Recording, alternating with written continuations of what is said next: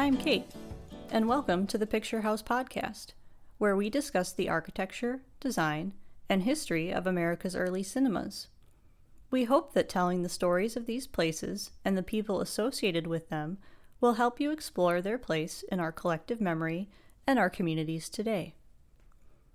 After a hiking trip at Shenandoah National Park, I stayed in Stanton, Virginia, and was lucky enough to stumble onto their Visulite Theater. It's in the Beverly Street Historic District, a really great Main Street area that's definitely worth a walk if you're ever in the area. After looking into the Visulite a little, I found out that it was actually one of 4 theaters spread across Virginia and North Carolina, each specifically branded as the Visulite Theater. 3 of these are located in the Piedmont of Western Virginia and North Carolina, while one was in Tidewater, Virginia, specifically Norfolk. The Norfolk Theater no longer exists, while the other 3 Visulites do. The aforementioned Stanton one, which is still a movie theater, as well as one in Covington, Virginia, that is also still a theater, and another in Charlotte, North Carolina. Charlotte's Visulite has for many years been a live music venue.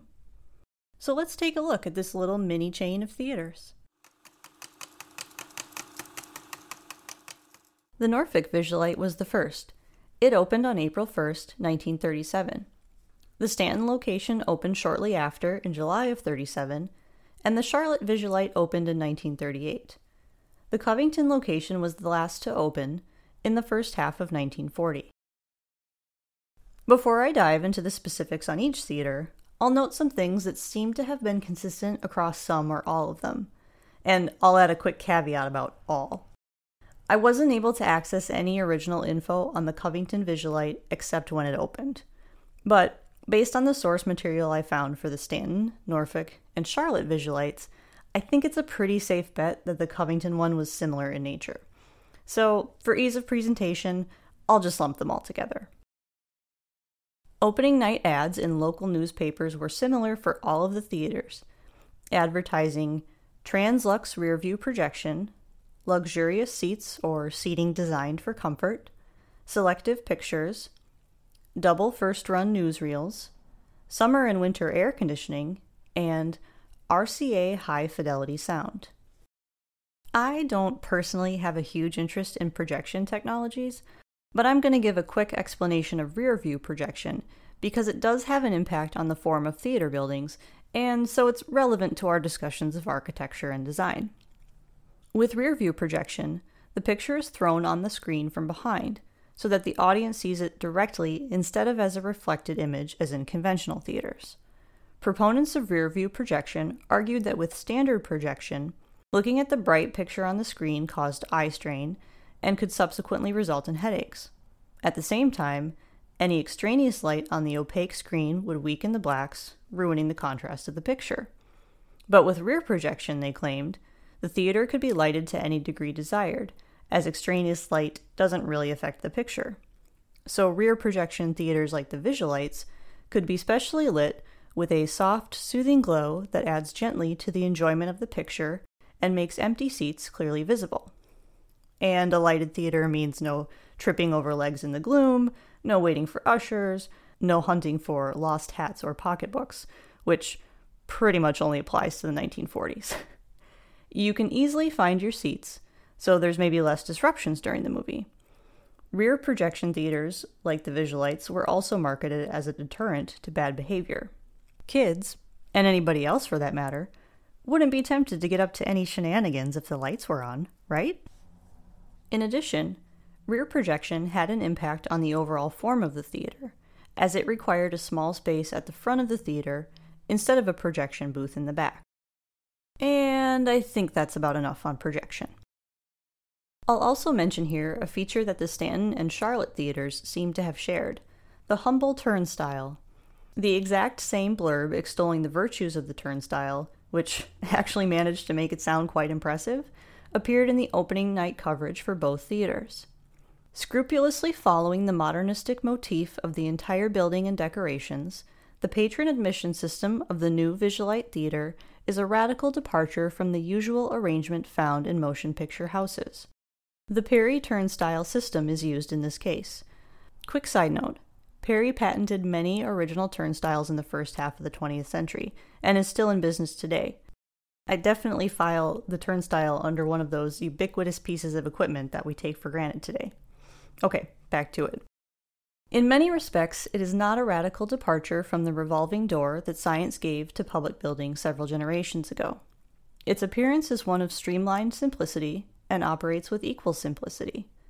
The patron purchases his or her ticket at the box office and moves to the left of the cage, entering through that turnstile that has several prongs barring passage unless the ticket saleswoman unlocks the mechanism from the inside of her booth.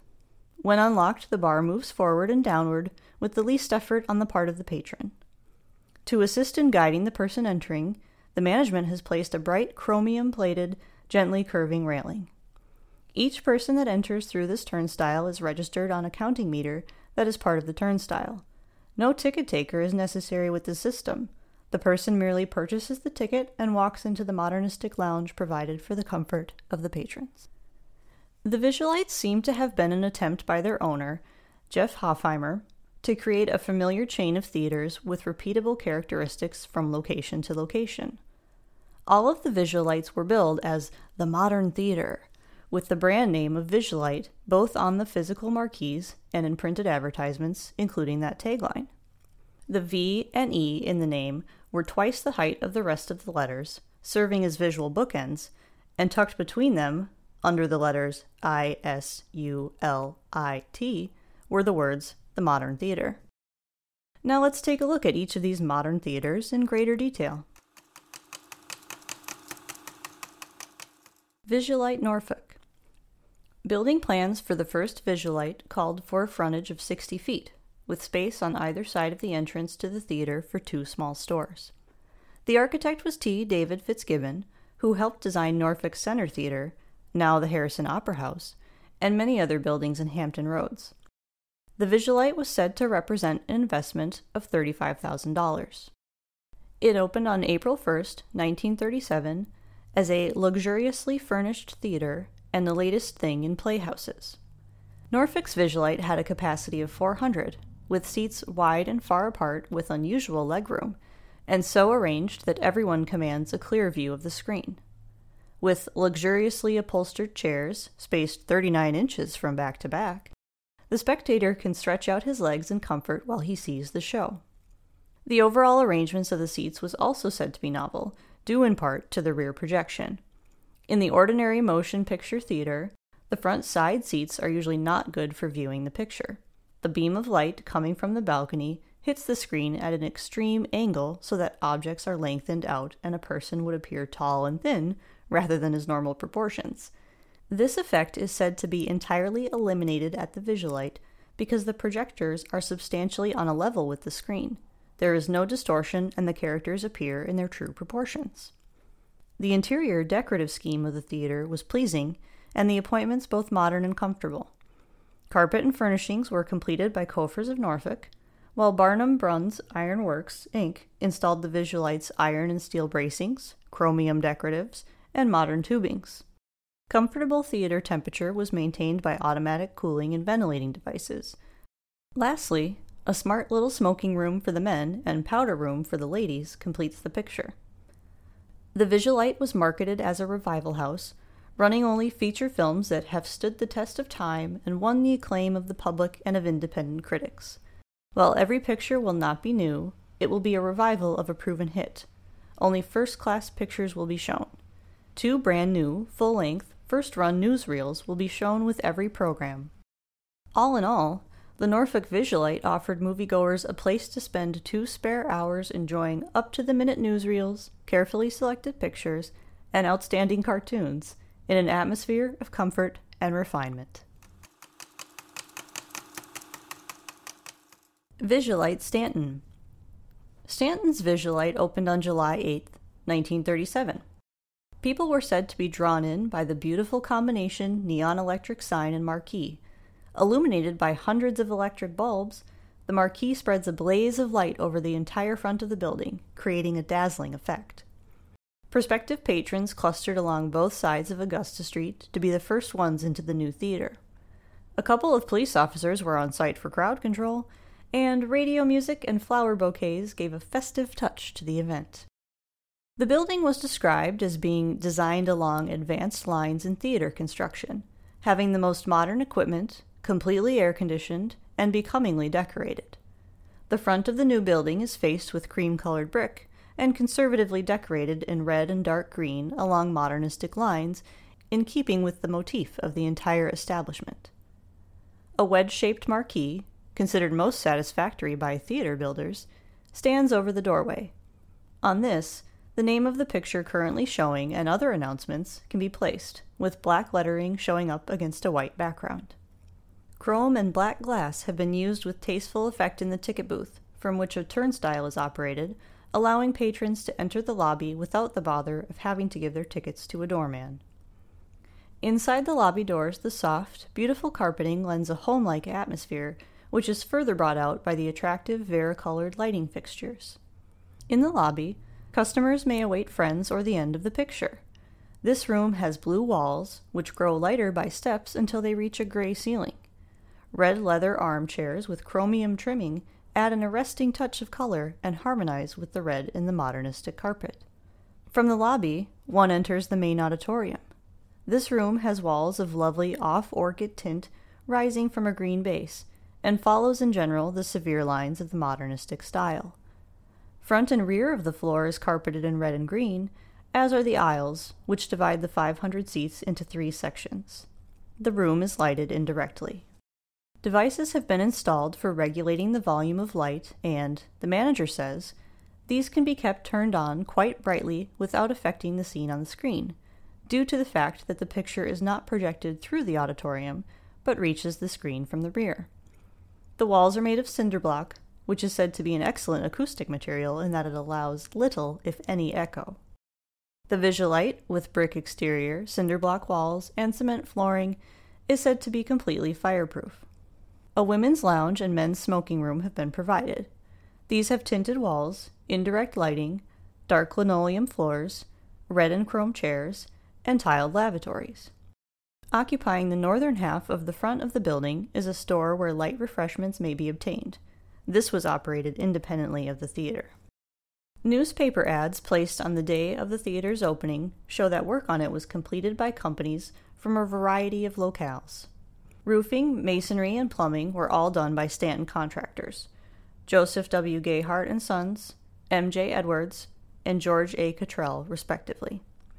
Painting and decorating was completed by E. Caligari and Sons of Norfolk, while electrical work was done by Boyd Electric Company of Portsmouth.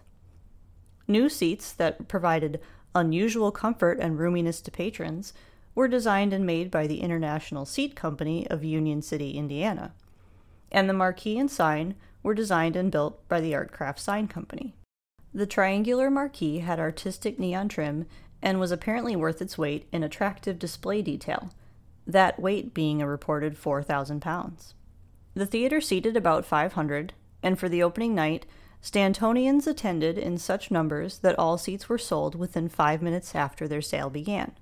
When the seating capacity of the theater was reached, sale of tickets was suspended, and a crowd estimated as high as 250 were turned away to await the second performance. The Stanton Visulite was to be equipped with the latest in air conditioning, a more robust cooling system than necessary for a building of its size. However, the AC wasn't operational on opening night. Imagine that on a July night in Virginia. It's no wonder that moviegoers were said to be sweltering on the hottest night of the year so far. Aside from this one snafu, the Visulites' glittering first nighter was otherwise a big success. The theater was a wonderful advance over the old Flickerodians in which Stantonians enjoyed their first movie thrills. Visulite Charlotte. The Visulite in Charlotte, North Carolina, opened on February 10, 1938. The brick and concrete block building was constructed for roughly $65,000 by the Nivens Construction Company. J. L. Wiggins & Son Lumber Company of Charlotte furnished all the lumber and building materials, and W. L. Rich furnished and installed the theater's tile. Like the other Visulites, the theater was equipped with translux rear-view projection, and one of its biggest selling points was the seating. The theater had luxurious seats especially spaced for comfort. situated wide enough apart that persons entering or leaving the theater can walk before another patron without him having to arise from his seat for the passage to be made. The theater manager said, "The Visulite is completely modern from front door to back exit. We have done everything possible to give the citizens of Charlotte one of the finest and best equipped community theaters in the South. It is equipped with year-round air conditioning, and it has the latest RCA high-fidelity sound system. The building is fireproof throughout, and it is furnished with seats specially designed for comfort. The lobby is beautifully and artistically built and furnished with mirrors, bright red furnishings, and ebony decorations. A dash of silver throughout its decorations adds much to its charm. Men's and women's restrooms are situated near the entrance." As mentioned earlier in this episode, the Charlotte Visulite employed a turnstile admission system that was apparently a novelty in the area. The turnstile was one of streamlined simplicity that operated with the greatest of ease. A modern marquee, built and installed by the Carolina Sign Company, adorned the outside of the building. Similar to its sister theaters, the Charlotte Visulite started out by showing features that were big hits locally. By 1967, the theater was showing second runs, and bounced back and forth between those and foreign films through the 70s. In July 1980, it reopened as a combo art house and revival by Movie Inc., a small Santa Fe-based chain, but they closed it by October of '81. This was the fourth closure in as many years, and seems to have been the end of the building's life as a movie theater. Today, it's still called the Visulite, and is now a live music venue. Simple, single-story buildings from the late 30s, with consistent offerings across its locations, the small Visulite chain brought the modern theater to Virginia and North Carolina. Lounging in lavish seats in a temperature-controlled environment, patrons could watch first-rate and fan-fave flicks, pleasingly projected from the rear and brought to life with high-fidelity sound. Thanks for listening. I hope you've enjoyed it. Now, I know that all of our episodes so far have been about Virginia theaters. For our next episode, we're going to get away from the Mid-Atlantic and head instead to Middle America. I hope you'll join us as we take a trip to Corn Country to discuss DeKalb, Illinois' absolutely incredible Egyptian theater. I'm so excited about this one. It's such an amazing little theater. I really can't wait to share it with you guys.